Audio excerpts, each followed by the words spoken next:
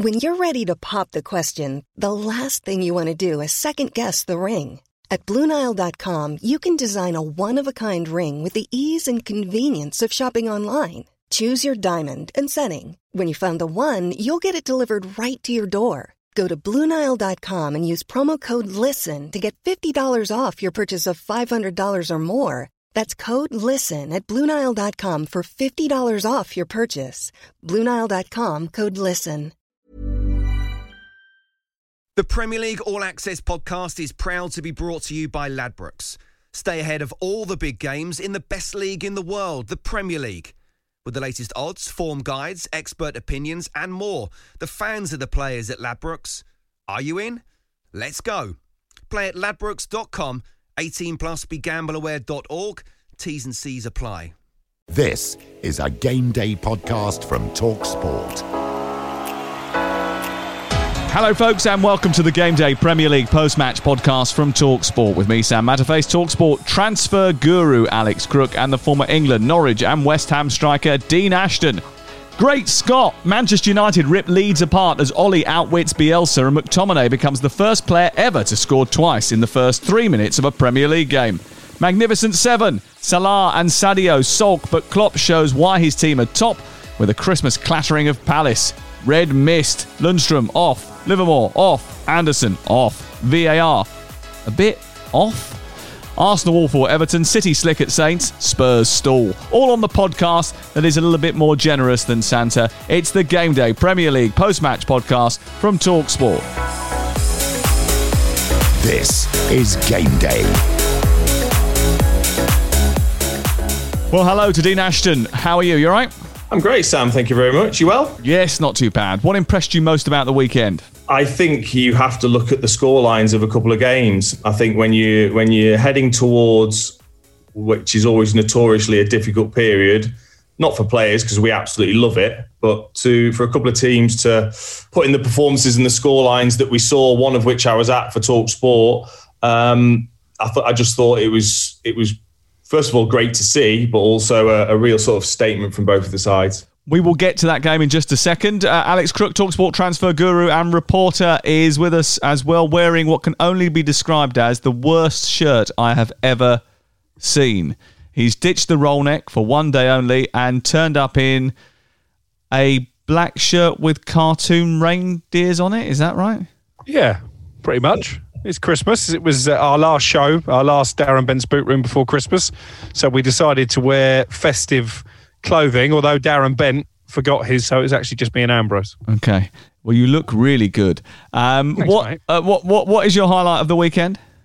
Leeds waiting 16 years to renew their rivalry with Manchester United and being 3-0 down after 20 minutes did make me chuckle, I have to say. And I just enjoyed the way that United attacked. I was watching it in the offices at TalkSport, and Darren Bent said it's like the Red Arrows, and that probably summed it up. It was a fantastic attacking display. My anti-highlight of the weekend was either the Ollie Watkins goal that wasn't a goal because it was a proper striker's finish but was narrowly offside, or the Maddison second goal for Leicester that wasn't a goal but it was still a thing of beauty because it was ruled out for an infinitesimally small breach of an archaic offside law that doesn't seem to mesh with VAR because of the change to the handball law that has had an unexpected knock-on effect. But aside from that, I thought it was just a very entertaining weekend of football. So should we get to it? Out to Salah. Just outside the penalty area. Another flying shot and another flying goal. Mo Salah again. Liverpool have 7. Devastated by the result. We're humiliated by the result. Southampton 0, Manchester City 1. Raheem Sterling has just opened the scoring for Pep Guardiola's side. 15th at Christmas and serious pressure on their beleaguered boss. An 8th defeat in the Premier League this season, away at Goodison Park, where it has finished. Everton 2, Arsenal 1. Here comes Wilson from the edge of the box and he rolls it straight down the middle. Newcastle are level against 10-man Fulham at St James's Park. Welbeck! Danny Welbeck with the equaliser for Brighton, and heartbreak for Sheffield United with just 4 minutes to go. And in the end, Tottenham were well beat. It finished here, Tottenham 0, Leicester City 2. You think I'm competing against Liverpool, and I'm not competing against Liverpool. I'm competing against every opponent, every match. We want to win. Manchester United into third. Should they win their game in hand, they'll be just 2 points off Liverpool in second place. Full time at Old Trafford, Manchester United 6, Leeds United 2. He's put them out of their misery. Villa are up to 9th, but for West Brom it's another defeat here. They've lost by 3-0 in the Brummie Black Country Derby. Manchester United 6, Leeds United 2, and I think you've already alluded to the fact that the way that Manchester United played was particularly impressive because they started like a train and they just kept forcing Leeds back, and in the end they just sort of probably played them at their own game, Alex. Yeah, and I think eyebrows were raised even by Andy Cole, who, as we know, isn't the fiercest critic of Ole Gunnar Solskjaer. When we saw the team sheets come in, Dan James starting, Paul Pogba back on the bench despite playing pretty well at Sheffield United in the week. But actually, Ole got his tactics spot on. The reason that Dan James played was because he wanted to utilise his pace and the pace of Martial and Rashford to start fast, which obviously has been a contrast to the way United have started most games this season, to put Leeds on the back foot, to press them high up the pitch. It worked to perfection. And McTominay coming in for Pogba, I don't think even Ole himself was expecting that kind of impact. 2 fantastic goals. It was a great game of football and Leeds played their part. As we said in the preview podcast, they're always going to give the opposition chances. It could have been any score. It could have been 12-8 and it would have been a good reflection and a fair reflection of the game. That's the way that Manchester United want to see their team play, and all of a sudden, there they are in the top 3. Yeah, I mean, I thought what was impressive, and I don't know whether they saw this before the game and studied Leeds, but Calvin Phillips was certainly had one eye on Fernandes as if he was mainly man marking him. And as we've all seen, Bruno doesn't just play as a number 10; he literally drifts wherever he wants. So early on, that's why the first few goals came about, and attack after attack seemed to just open up for Manchester United because Calvin Phillips had been dragged way out of position and showed the lack of defensive nous from the likes of Klich and Rafinha and Rodrigo that they lacked when Calvin Phillips is dragged out of position. So maybe a bit of kudos to Ole Gunnar Solskjaer and his staff in terms of recognising that. I wonder whether or not we have to get used to the fact that Leeds United are a newly promoted team and are going to score a lot of goals because of their approach, and they have the players to do that, but they're also going to concede a lot of goals because they're playing against teams who maybe last year would not have punished them when they were open at the back, but this year a team like Manchester United, a team like Liverpool will certainly do that.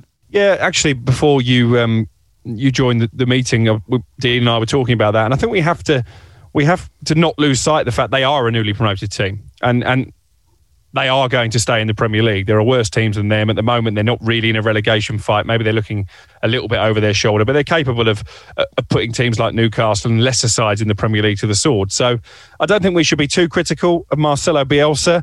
Having said that, I don't think he should get a free pass because they aren't brilliant defensively, but Leeds fans are enjoying what they're seeing. They've waited 16 years to get back in the Premier League, and they're seeing a side full of endeavour, full of effort, full of heart, who are having a go. And I think most Leeds fans, most right-minded Leeds fans would be appreciative of that. What about most right-minded Manchester United fans? Because when you look at the record of Ole Gunnar Solskjaer celebrating his 2nd anniversary in charge in the coming week, Dean, only Jose Mourinho has a better record in his first 110 games. Since February, only Liverpool have taken more points, but they've played 1 game more. Yeah, and I think that the second stat you've just mentioned there, I think that is the key. That is the key stat, isn't it? Only second behind Liverpool in terms of points is very much on Ole Gunnar Solskjaer's side. It definitely feels like he has to do a lot more, I would say, than other managers because of his previous reputation in terms of the way he failed at Cardiff. He then had to go back abroad and before he came back to England.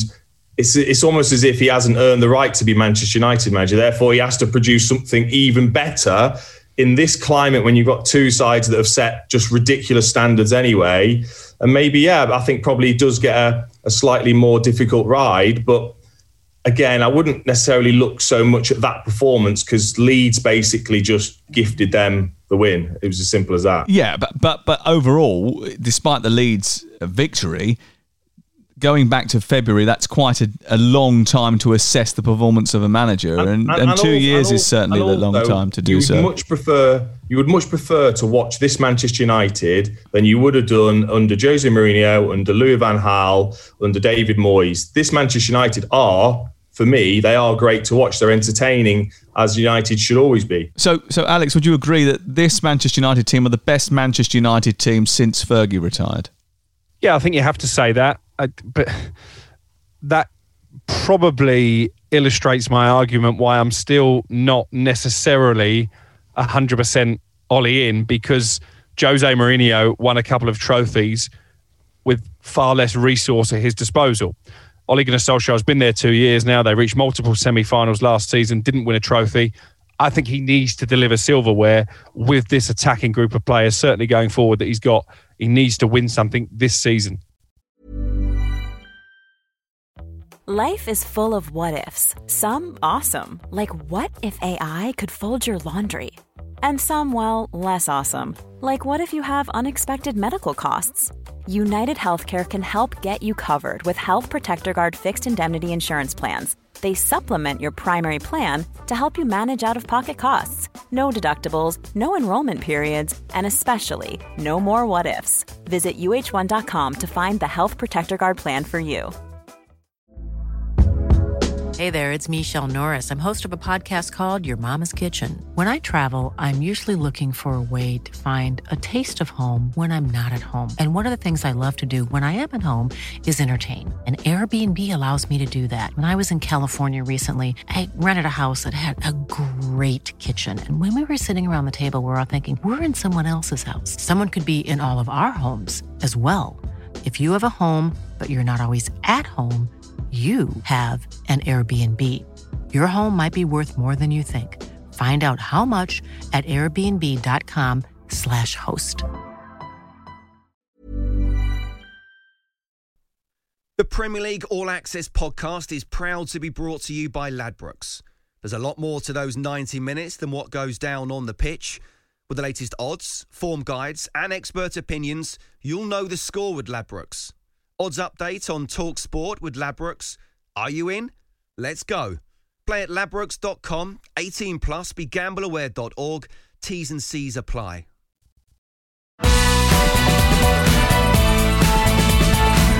Beware the witching hour. It's nearly 12:30. Jurgen Klopp's nightmare kickoff time. Drifted into the penalty area for Mane, and here's Minamino with an early chance, and Liverpool take the lead with a little over 2 minutes gone. And Ayer's got forward again and held up Fabinho, and he's inside the box. Oh, and he's played it behind Zaha. Back pass there from Van Aanholt. Seeded stop on by Minamino, who's won a corner kick. It's come back to Firmino, and a chance from Mane, and Liverpool are 2 up. Fantastic finish from Sadio Mane. Robertson crossed into the edge of the box. Firmino, It's a wonderful third goal for Liverpool. Absolutely classic counter-attack. Flipped out to the right-hand side. Alexander Arnold let him down. Jordan Henderson hits it and hits the back of the net. And Liverpool have 4. Mohamed Salah assessing the options. Finds Firmino inside the box. Roberto Firmino scored again. Liverpool have got 5. It's towards the head of Matip, and he's headed in, and Liverpool have got another, and Mohamed Salah has got number 6. Just outside the penalty area, another flying shot and another flying goal. Mo Salah again. Spectacular effort. The reigning champions are top of the league thanks to this. Crystal Palace 0, Liverpool 7. Crystal Palace 0, Liverpool 7. Certainly no worries about the resources that Jurgen Klopp has got. I mean, Crystal Palace actually didn't start too badly in this game. And you were there, Dean, for Talk Sport. I thought in the first 10-15 minutes, Liverpool went in front through Minamino. Actually, Crystal Palace got in behind a couple of times, had decent opportunities, and if they'd been better with the final ball, might have created a clear-cut opportunity at one stage. But very quickly, Liverpool put their foot on the gas, and then the game just went away from them. Yeah, I think, like you say, a really bright, sharp start from Liverpool. But then I don't think the second goal came till after the 30th minute. And you're right, in between then, there was so many counter-attacks. I probably counted about 6 or 7 from Crystal Palace that should have led to an end product of sorts and just didn't because of a poor pass or a wrong run. or a wrong option, and they did look vulnerable. But to be honest, once they got that second goal, and even in between that, Liverpool, I just thought the intensity that they started with is the intensity I've always said no team in the world can keep with Liverpool when they have that intensity that they had on Saturday. It was incredible to watch in terms of the way they were so clinical with the way they finished as well. It was brutal, wasn't it, from Liverpool more than anything else? Yeah, and that's what sets them apart from the rest. You'll accuse me of making one of my trademark bold statements, but I actually think the title race is over. I think Liverpool are going to be champions and everybody else is playing for second place. Just remember that you've done a video on September the 20th where you were slagging off Ole Gunnar Solskjaer, and the Manchester United fans and the Ole Gunnar Solskjaer faithful are retweeting that at this very, very moment to prove to you that you were a little bit too quick off the mark, let's say. I'll stand by my Ollie comments until he delivers some silverware. But I mean, you tell me a team that are capable of catching Liverpool this season. They've had so many injuries. Every time you think that they might falter, Leicester at home, Wolves at home, they swat them aside. Tottenham, people were saying they'll never get a better chance to go to Anfield and win. And Palace don't concede a lot of goals. It's been the trademark of Roy Hodgson. They don't give away that many opportunities. And they've scored 7. Is anybody going to stop Liverpool winning the league? I can't see it. Probably unlikely. I think Manchester City will give it a good go. Defensively, they're very good. We'll get to them in just a moment. But let's talk a little bit more about Liverpool, because one of the things that I think is quite interesting is the sort of reactions that the players are giving to not being included in the team, not being given the respect they think they deserve. Salah, when he's moaning about not getting the captaincy, and Mane, when he's being taken out of the team midway through a goal fest, Dean. That sounds like, on the face of it, if you look at it, it's like, oh, great, well, these players want to be involved, they want to play every week, they want to do their job for the team. But is there a little bit of you that would be concerned that they are showing the dissent so visibly? No, unless that goes beyond what you kind of see within the environment of the game, which can always be slightly different because players will always play to the cameras as such, and it'll always be heightened on match days because they're so desperate to play.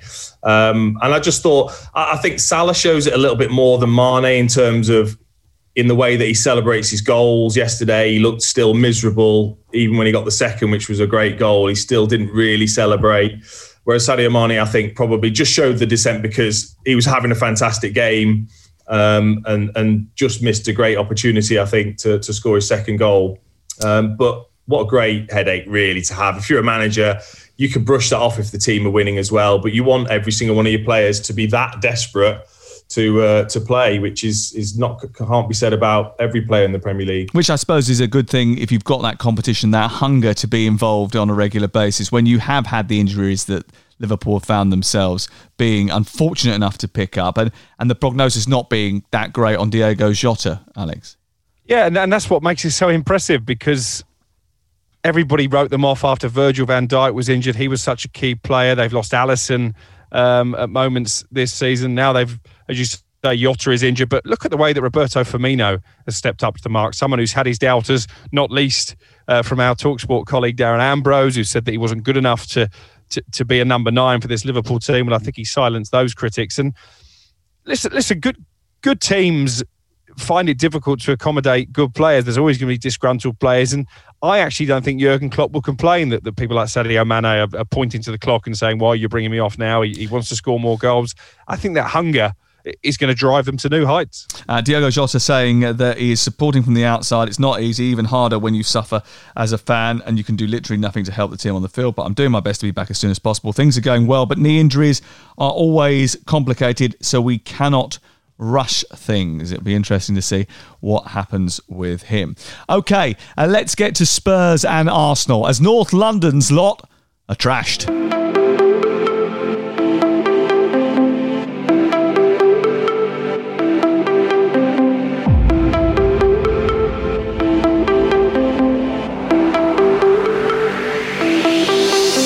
One thing he's done, he's won the players over. I think that's the really important part that he's played. He hasn't even done a full first season and he's won the FA Cup. Now Aubameyang inside the area, goes past Zuma, chips the goalkeeper. Brilliant. It's in. Brilliant. It's a fantastic Arsenal goal. It's a brilliant FA Cup Winning a trophy at the end of last season has kind of papered over the cracks. He started ever so well. They've kind of stood still a little bit now. That's the problem. 10-man Arsenal 0, Burnley 1. £600,000 a week is going out on two players, one of whom can't contribute at all because he's not in the squad, and the other one who isn't contributing on the field right now. I think he has to come under criticism, ultimately, because of where they are. He looked a broken man, and he has lost that dressing room. Rubbish, absolute rubbish. I know what I'm seeing in my eyes, and he's got us going the right way. I'm still 100% behind Arteta. That last win they had was back against Manchester United on the 1st of November. Difficult times for Mikel Arteta. It's finished Tottenham 2, Arsenal 0. Their worst ever Premier League start to a season goes on. After this, their 4th successive home league defeat. The first time that's happened since 1959. I don't care how we play for these next 3 games. He's got to win 2 of them, 6 to 7 points, I think. No time to hide. It's time to put your face and the body in the line. And at the moment, I'm sorry, but we have to take the bullet.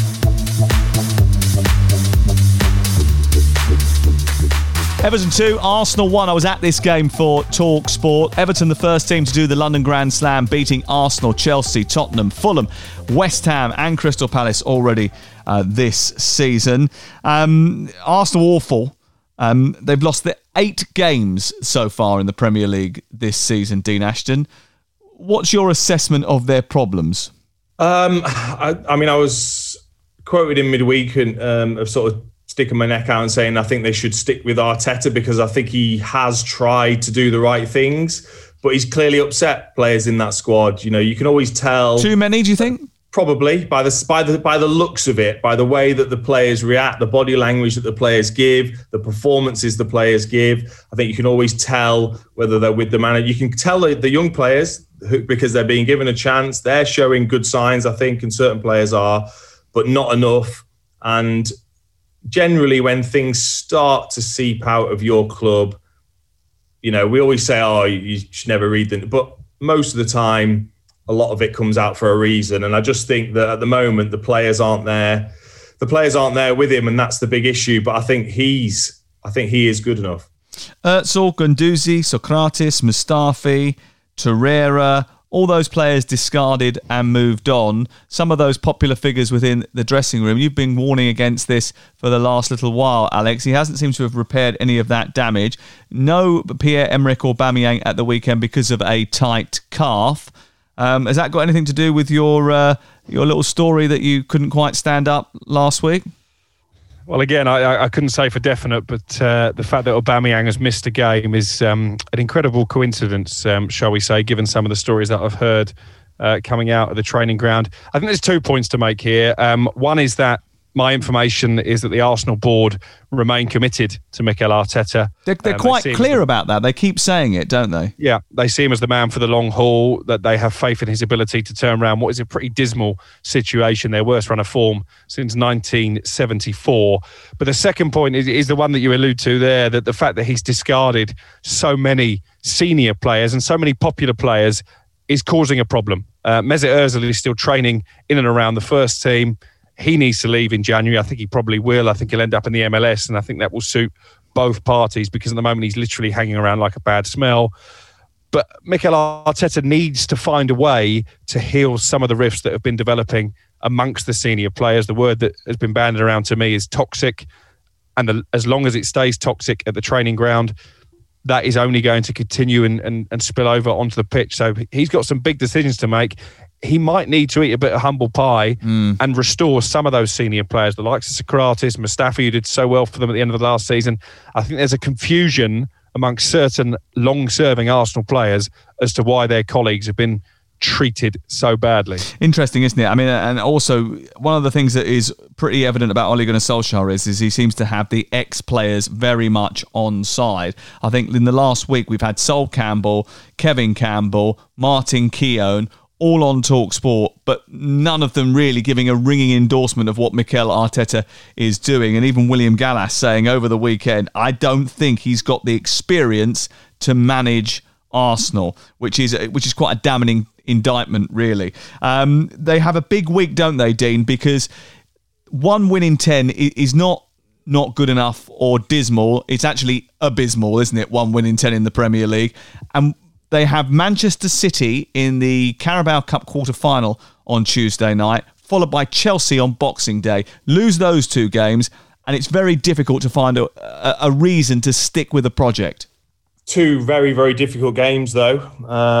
If you consider they've got Brighton, West Brom and Newcastle after that. Well, Burnley was a very difficult game for them. I mean, to be honest with you, every game's a very difficult game for them at the moment.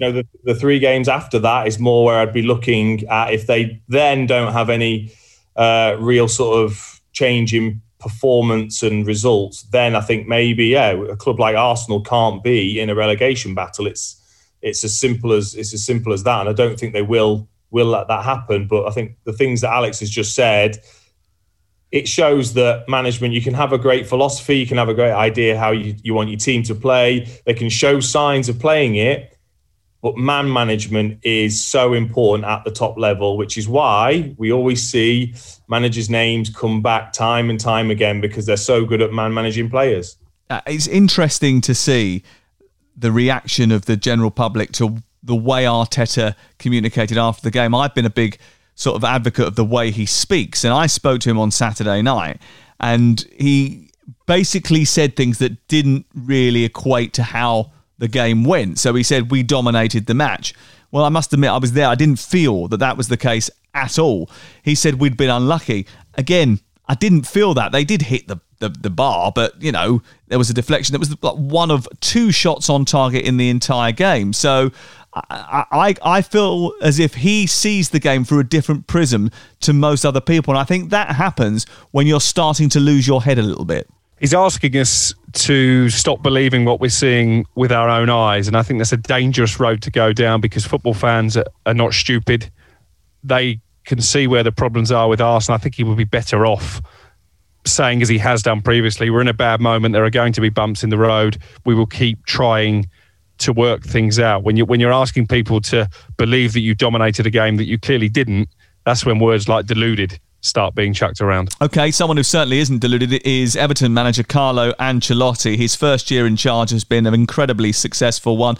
He ended it on Saturday night, second in the Premier League. After the Sunday results, that wasn't the case, but they certainly are up there challenging for the European places, and they're doing it. We talk a lot about how teams manage their injury crisis. Well, Everton have had an injury crisis. They suffered a blip. They changed the way they played. They're a little bit more mature and pragmatic now, Dean, but they're effective. They won 3 games against Arsenal, Leicester and Chelsea back-to-back, and that has to be lauded. In particular, Godfrey playing at left-back, who I thought was excellent, and the right-back, Mason Holgate as well, who's playing out of position. Yeah, I think, again, it just shows Carlo Ancelotti's experience, his knowledge in terms of knowing how to tweak things to get results, because you're right, that the 3 games you just talked about, 2 of them with clean sheets, with effectively 4 centre-backs and rotating your goalkeeper as well. So clearly he's looked at what he's got, where he can get the best out. He knows that the likes of Richarlison, Calvert-Lewin, Sigurdsson, they've got the quality to hurt the best teams in the league. So I just think it's really, really impressive the way he's used his squad. Dino, I get a lot of stick for having a go at goalkeepers, even though I don't really have a go at goalkeepers. I just point out when they make mistakes. And I've got a little bit of a worry about Jordan Pickford. I'd heard you mentioning the fact that he's a little bit too busy on Saturday's game day programme. And watching him on Saturday night, I was so perplexed as to why he was throwing himself around at balls he couldn't catch and trying to come out and get involved with things in an uncertain way. There was one particular incident where the ball went into the box and he's under no pressure really, he came out and flapped. And I can understand why Carlo Ancelotti is rotating his goalkeeper. I think he's trying to send him a warning. He's trying to say to him, look, calm yourself down or we will make a change. I don't think I'd be too surprised if in the January transfer window he went out and got somebody else. That is Jordan Pickford. That is, I think, his character. That's the way he plays. I think that's probably the way he feels like himself can be involved in the game as much as he is. I think he sees himself as one of those goalkeepers that has to be involved. Well, you see some that don't like to necessarily come out and try and punch and get involved. as much as Jordan Pickford does. But it's like, I don't know, people who've got 2 children, generally you got one that just likes to sit on the couch and you got one that just will not sit still. Yes, I have exactly that. You've basically described my dynamic. Tell me how you stop. You can't stop it. You kind of just coax them along. And I think Ancelotti's got that job of coaxing him along and trying to sort of get that experience into him, but not change him, because I think that's what makes the good side of Jordan Pickford is that busy side. But why do goalkeepers, why can't they be rotated? I've never seen the point in goalkeepers having to stay in the team forever. Well, the conventional wisdom is that you get used to playing in front of a goalkeeper. If you're a back four, you play as a unit, and those combinations really help you. And the security that a regular goalkeeper gives you fills you with the confidence to be able to go about your business. But if your goalkeeper is the one that's made 11 errors leading to goals since the start of last season, more than any other goalkeeper in the Premier League, that is a concern, and that is an area you can fix, Alex. Yeah, I mean, you're preaching to the converted when it comes to Jordan Pickford. I remember having a conversation with you during the last World Cup when Pickford was one of the heroes for England. I think he's actually fundamentally too small to be a goalkeeper. I think it's the same problem with Matty Ryan at Brighton. His days look numbered at the Amex. And yes, Sam, I know you've been banging that drum for a while. I don't trust Pickford, and I don't think Carlo Ancelotti does either. And I think it's a problem. It's a problem for Gareth Southgate if his number one, and he's hung his hat on Jordan Pickford, loses his club place. He's going to have a big decision to make. Let's talk about Tottenham Hotspur, because on Sunday we saw them lose at home to Leicester City by 2-0.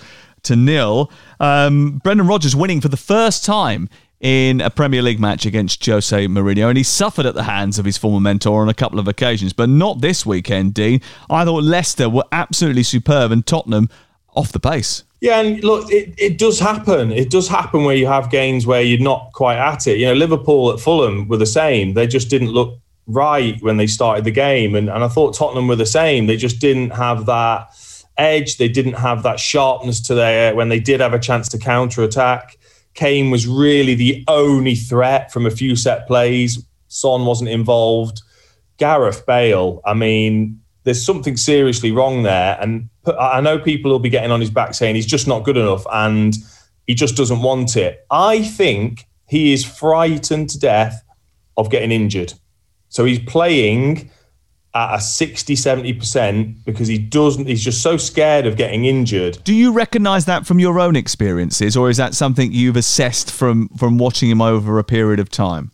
No, see, I didn't really even get to that point where I could play 60-70% to try and protect myself as such. So, but I've seen it in other players. You could see it in Michael Owen, and Michael Owen's talked about it before since he's retired, about being so scared of being injured. And I just think Bale's at that situation. Well, he looks like to me anyway. I can't ever believe that he doesn't want to be there and he doesn't want to play football. He just wants to play golf. I cannot believe that. If you look at Leicester City, I mean, away from home, so impressive. 18 points in their past 7 games away from home. The most in their first 7 away games of a season in their history. They are set up to counter-attack, and it certainly works to their advantage. But they too have had to deal with quite a lot of injury issues over the course of the early part of the season. Brendan's saying afterwards he won't get carried away with their lofty status in the Premier League. They are, I think, second at the moment. Are they second at the moment? They play third place Manchester United live on TalkSport on Boxing Day. But they have to be appreciated for the way they've gone about their business, don't they? Yeah, they do. And obviously they've sold big players as well in Harry Maguire last summer. And then obviously Chilwell this summer, and they've recruited really well. I don't see them as title challengers. I think the top 4 may be stretching it because of the home form. They need to work on that, but there's certainly a force to be reckoned with on the road. They're definitely a top 6 contender. You have to remember they've still got 2 of their first choice back 4 in Sayuncu and Ricardo to come back into the team. And Ndidi makes a massive difference when he plays. And obviously Castagna is back fit now, and he too improves them massively. So I think you have to give Brendan Rodgers a lot of credit, because probably outside of Jurgen Klopp, they've been besieged by injuries more than any other team in the division. I really like Brendan Rodgers as well. I think he's developed as a coach over the course of the last few years, especially since he left Liverpool. I think he's become a slightly different character, especially when you speak to him post and pre-match. Jose Mourinho, we know what he's like behind closed doors because we've seen the documentary. That's not probably really a true reflection of how he behaves away from the cameras. I think he knows very much that they are there. However, he did say in one of the early episodes of that documentary, Serge Aurier, you worry me. You always have a bad penalty in you. And that was an incredibly bad penalty for him to give away, Dean. It was. I think probably most of us had almost decided, or certainly I had, that Jose Mourinho was getting through to him to be a bit more pragmatic with his defending, to maybe be a bit more cautious, which is why I think he's brought him back into the side, because he actually gives something different to Doherty. But again, it's just, I think certain players, I'm afraid, you can never shake that off them. I think just that... Four penalties since 2017 he's given away. The only person that's given away more is David Luiz. Exactly. And it was a stupid one. He's clearly not... He's not in the moment. He's not thinking about where he is on the pitch. He's just thinking, make sure he doesn't get a clean touch. But he's going away from goal as well. It's an unnecessary challenge to make because the guy's 18 yards from goal. It's Fofana, isn't he? He's 18 yards from goal. He's running away from any sort of danger. He's a central defender. I mean, all of the things that are telling you this is green, we don't need to engage. And he forearms him in the back. It's just a brainless thing to do. Yeah, and it does beg the question, did Jose Mourinho dismiss Kyle Walker-Peters too readily? Because he's had a fantastic season at Southampton. Is Serge Aurier a better defender than Kyle Walker-Peters? I'm not convinced. I think he's brilliant going forward, though, Serge Aurier, isn't he? I mean, he's created more... Walker-Peters is not bad in that respect either. He's created quite a lot of goals for Spurs already this season, Serge Aurier, which is why he's obviously brought him back into the team, because he recognises those qualities. And he usually plays this sort of lopsided back four anyway, doesn't he? Where the centre-backs and the left-back tuck in to sort of cover the fact that Serge Aurier goes steaming down the right-hand side and isn't very sturdy at the back anyway. Right, okay, that's Spurs, Leicester, Everton and Arsenal. Shall we have a look at Monday night? Big London derby for Chelsea and West Ham United. Burnley against Wolves before that. Chelsea leggy in defeats to Everton and Wolves, with the Blues visibly tiring towards the end of the game in midweek. An extra day's rest, well, it might not be enough to recharge for what is to come, because West Ham absolutely love beating Chelsea. They hardly ever lose. Chelsea have won one, Dean Ashton, of the last 6, and West Ham did the double over them last season. What's in store?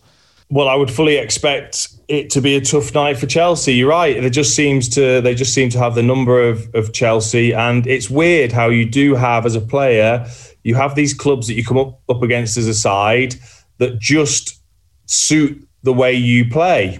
And it's hard to describe why, but I think Frank Lampard will be cautious, I think, in maybe his team selection. I expect there to be 2 holding midfield players rather than the 2 attacking and 1 holding, which I'd like to see more, because I think he'll recognise the threat that West Ham posed against Leeds on the counter-attack, but I don't expect either team to really sit back. I expect it to be a full-blooded affair. Harry Redknapp saying that Timo Werner and Kai Havertz haven't justified their price tags just yet. That was a report in the paper over the weekend. How do you change that if you're Frank Lampard, Alex? I think you have to be patient. With any overseas signing, there's an adaptation period, and the Premier League, as a beast, is much more competitive and much more unforgiving than what they've been used to. You mentioned tiring players. I think just the intensity of English football maybe has taken its toll on those 2 players. Havertz obviously wasn't fully fit when he arrived. I think they will come good, and that's why I would still back Chelsea to finish in the top 4. But Harry Redknapp's right. At the moment, when you look at the price tags alone, they haven't justified those price tags. And I always remember Hatchard, TalkSport's European football expert, when Timo Werner was first signed, saying he is a player a striker who misses chances, and I think he's been proved right already. Especially if they're from about a yard. He's missed a couple of those already. But listen, he's still done very well for Chelsea as well. And Havertz, we had him on this podcast, Kai Havertz, earlier in the summer, and we spoke to him, and he said the intensity of this league is something else. You know, going to Brighton, for example.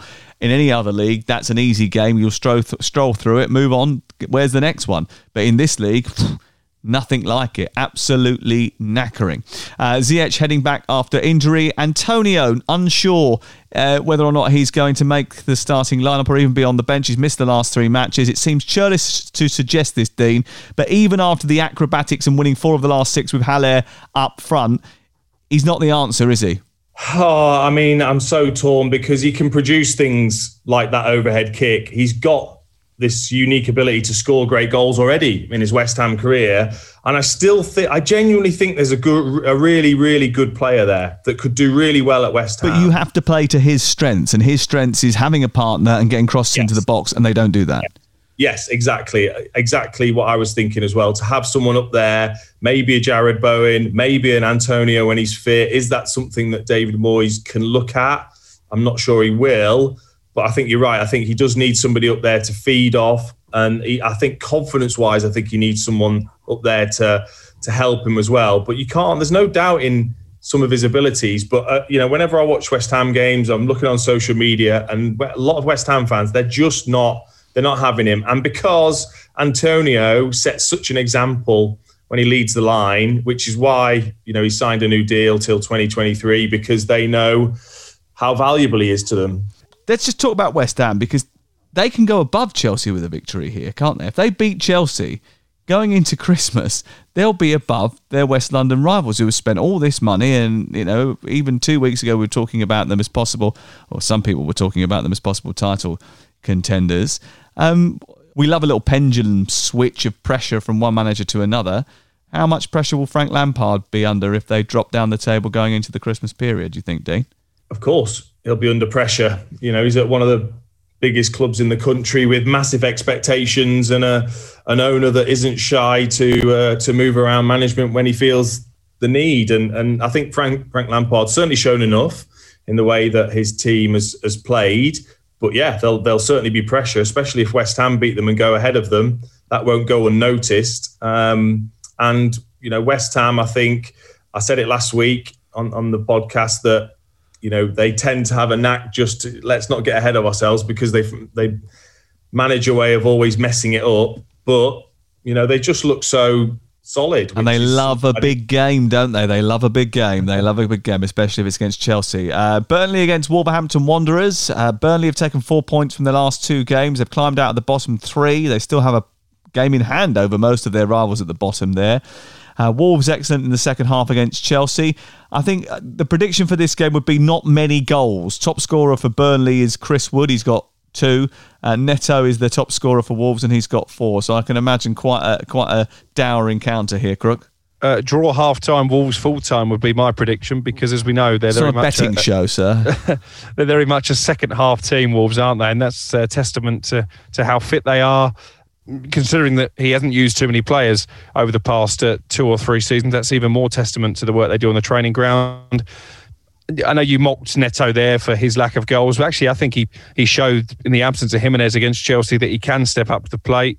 Obviously, it was a horrendous dive and then went on to score the winning goal, which didn't sit particularly well. But I like him and Daniel Podence. I think the jury is still out on Fabio Silva. He's a young kid. He's asking an awful lot. But I think in those 2 players, they have players who can genuinely hurt this Burnley team. Yeah, Podence is a great little player, isn't he? I mean, he probably deserves a little bit more reward for some of his product that he produces on the pitch. Right, it's Christmas time, so let's look at some of the red and wines. West Bromwich Albion beaten at home by 3-0 by Aston Villa. The key decision here is the dismissal of Livermore. Obviously, they're 1-0 down, West Bromwich Albion, at this stage. I saw quite a lot of people suggesting this wasn't a red card. There is absolutely no doubt that under the current laws of the game, this is a red card all day long, Dean Ashton. Absolutely, yeah. I think irrespective of the law of the games, that for me, it was a red card it was a clear red card anyway. It's one of those challenges where, I think you can tell not only is he'll say, I'm trying to win the ball, but he's going into sort of ball, man, everything, just totally clean out. On the halfway line.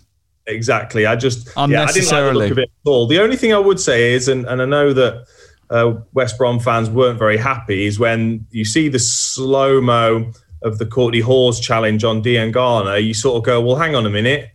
How's that not a red card from what we've seen? I agree that it raised suspicion, but I do think the explanation for that makes a little bit of sense in that whereas Jake Livermore lunges into the challenge and leaves the ground with both feet, so he is deemed out of control. As soon as you leave the floor with both of your feet and dive into a challenge, if you make contact, you're off. There's no doubt about it because you are out of control and therefore the potential to endanger the safety of an opponent.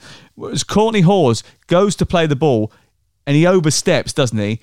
His back foot is planted and he goes and he just sort of almost just steps on the opposition player accidentally, but it is very high. And to be honest with you, I don't think that one would have been overturned by the VAR either way. So if Martin Atkinson sees that as a red card, the referee's not changing his mind. But similarly, because he gave a yellow card, the VAR is not going to say that's a clear and obvious error, that must be a red card. And I think that's the difference. The difference is the VAR isn't there to patrol the consistency. He's there to decide whether the referee has made a clear and obvious error. He did with the first one. He didn't with the second one.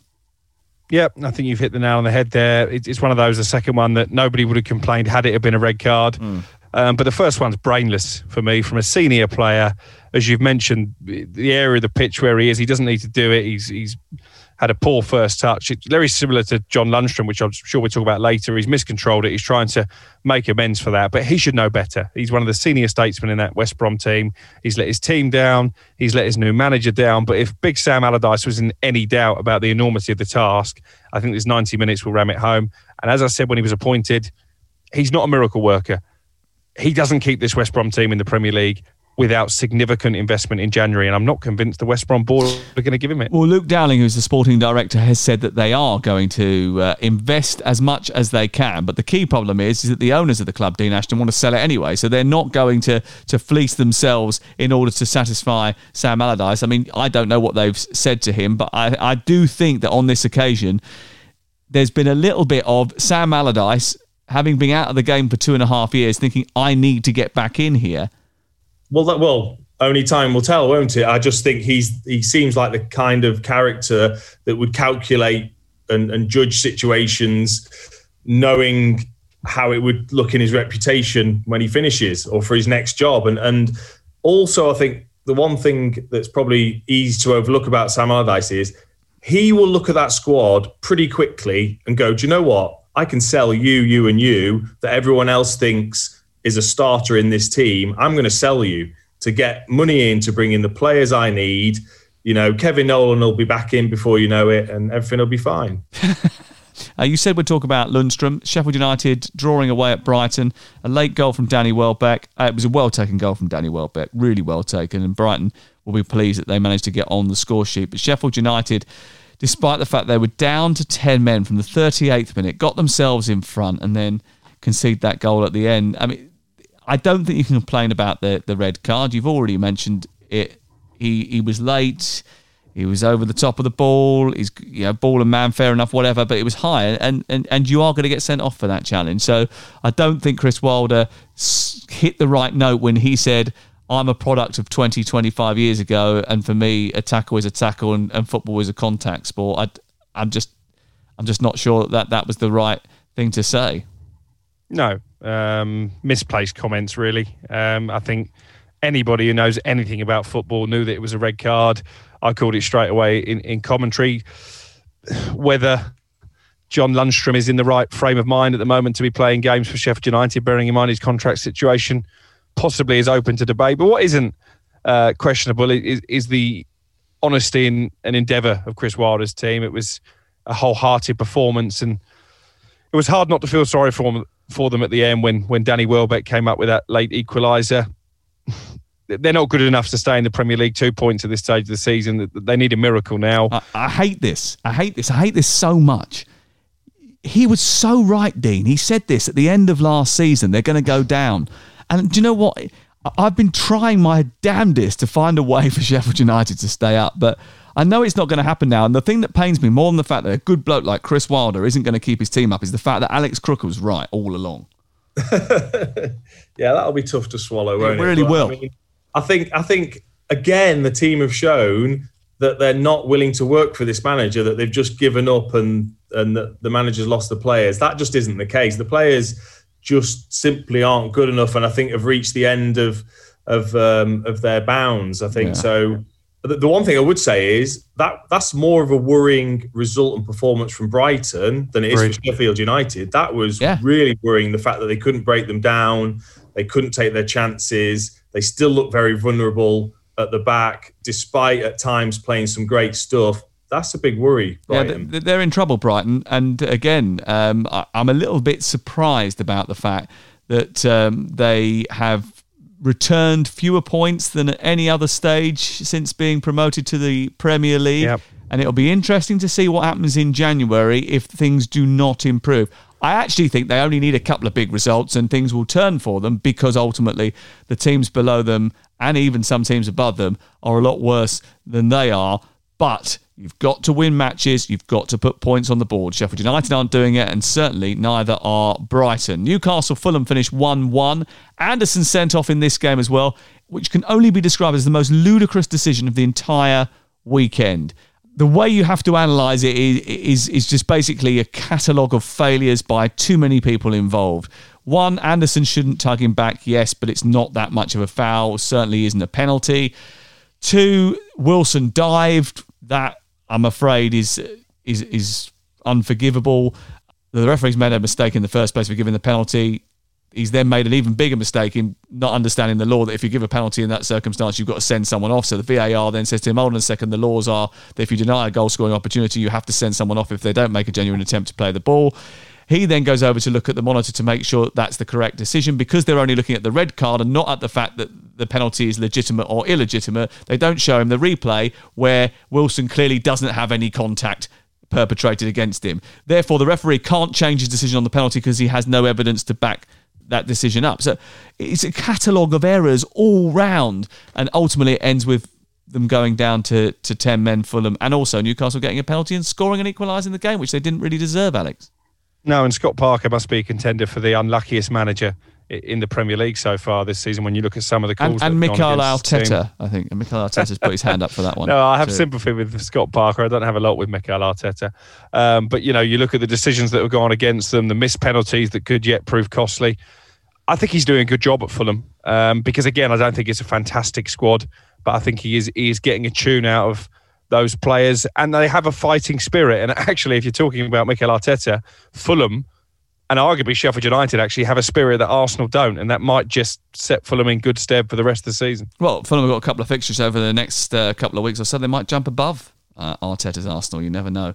Let's talk about Manchester City's win over Southampton, Dean, and it was a game of high intensity and good quality between two teams that are incredibly fit, and they know what they want to achieve in the game.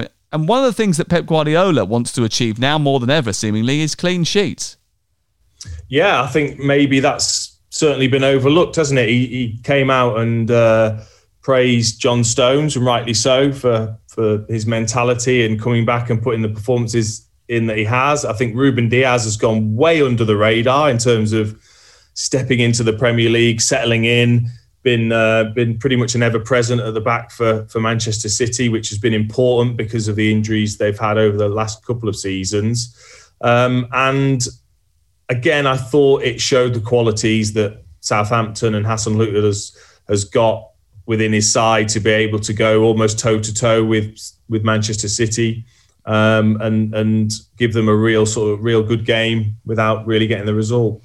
Yeah, and there was a moment right at the end of the game that perfectly highlighted their problems and the difference between Manchester City this season and in previous campaigns. Basically, Kevin De Bruyne has the chance to get a shot away from the edge of the penalty area, doesn't, rolls it to his left-hand side. Raheem Sterling can take a shot on goal, doesn't, plays in Bernardo Silva, who can tap in from the edge of the 6-yard box, doesn't, pulls it back for Riyad Mahrez. That was the worst one. It over the bar. That was the worst one. Bernardo Silva 6 yards from goal, and instead of shooting at the net is there, begging to be hit, he goes, no, I'm just going to be a little bit more clever. I'm going to put it over there. It didn't. I don't know. You can't teach a goal-scoring instinct, but sometimes you have to think to yourself, fella, come on. It's about scoring goals, this game. They're trying to score the perfect goal, reminiscent of Arsenal at times under Arsene Wenger. And maybe that's because they're not playing with an out-and-out striker. Torres started in the false number 9, so maybe they've lost that ruthlessness. But defensively, 1 goal conceded in 8 games. Yeah. Obviously, we've been critical of Pep Guardiola for the amount of money that he's lavished on defenders without improving them in that area. But maybe they've tightened up at one end, and that's been to their detriment at the other. But listen, they are still carving teams open. Eventually, someone is going to get battered. And also, I think it's worth pointing out as well that if they win their game in hand, which they have over Liverpool and Leicester and Everton, they'll have 26 points, which is the same as Manchester United and Everton, and they'll be within 5 points of Liverpool. So they're not too far behind Manchester City, that is for sure. Right, have a great rest of the week. Dean, Christmas time for you. I know it's different for everybody this year, and it's not as big as we hoped and planned. I've started to work my way through all the festive food that I ordered for the entire family. I started last night. I think I'll turn my attention to... I had mini burgers this evening. I'll turn my attention to mini Kievs tomorrow lunchtime, I think. And we're back on Christmas Eve, Crook, for a big festive preview to all the Boxing Day action. So if you're at home and you're on your own on Christmas Day, that means that by 4 o'clock on Christmas Eve, you'll have a podcast to listen to. Save it for Christmas Day and maybe put it on while you're having your lunch. I'm sure it'll be the perfect accompaniment. Dean, thank you very much. Pleasure. Cheers, mate.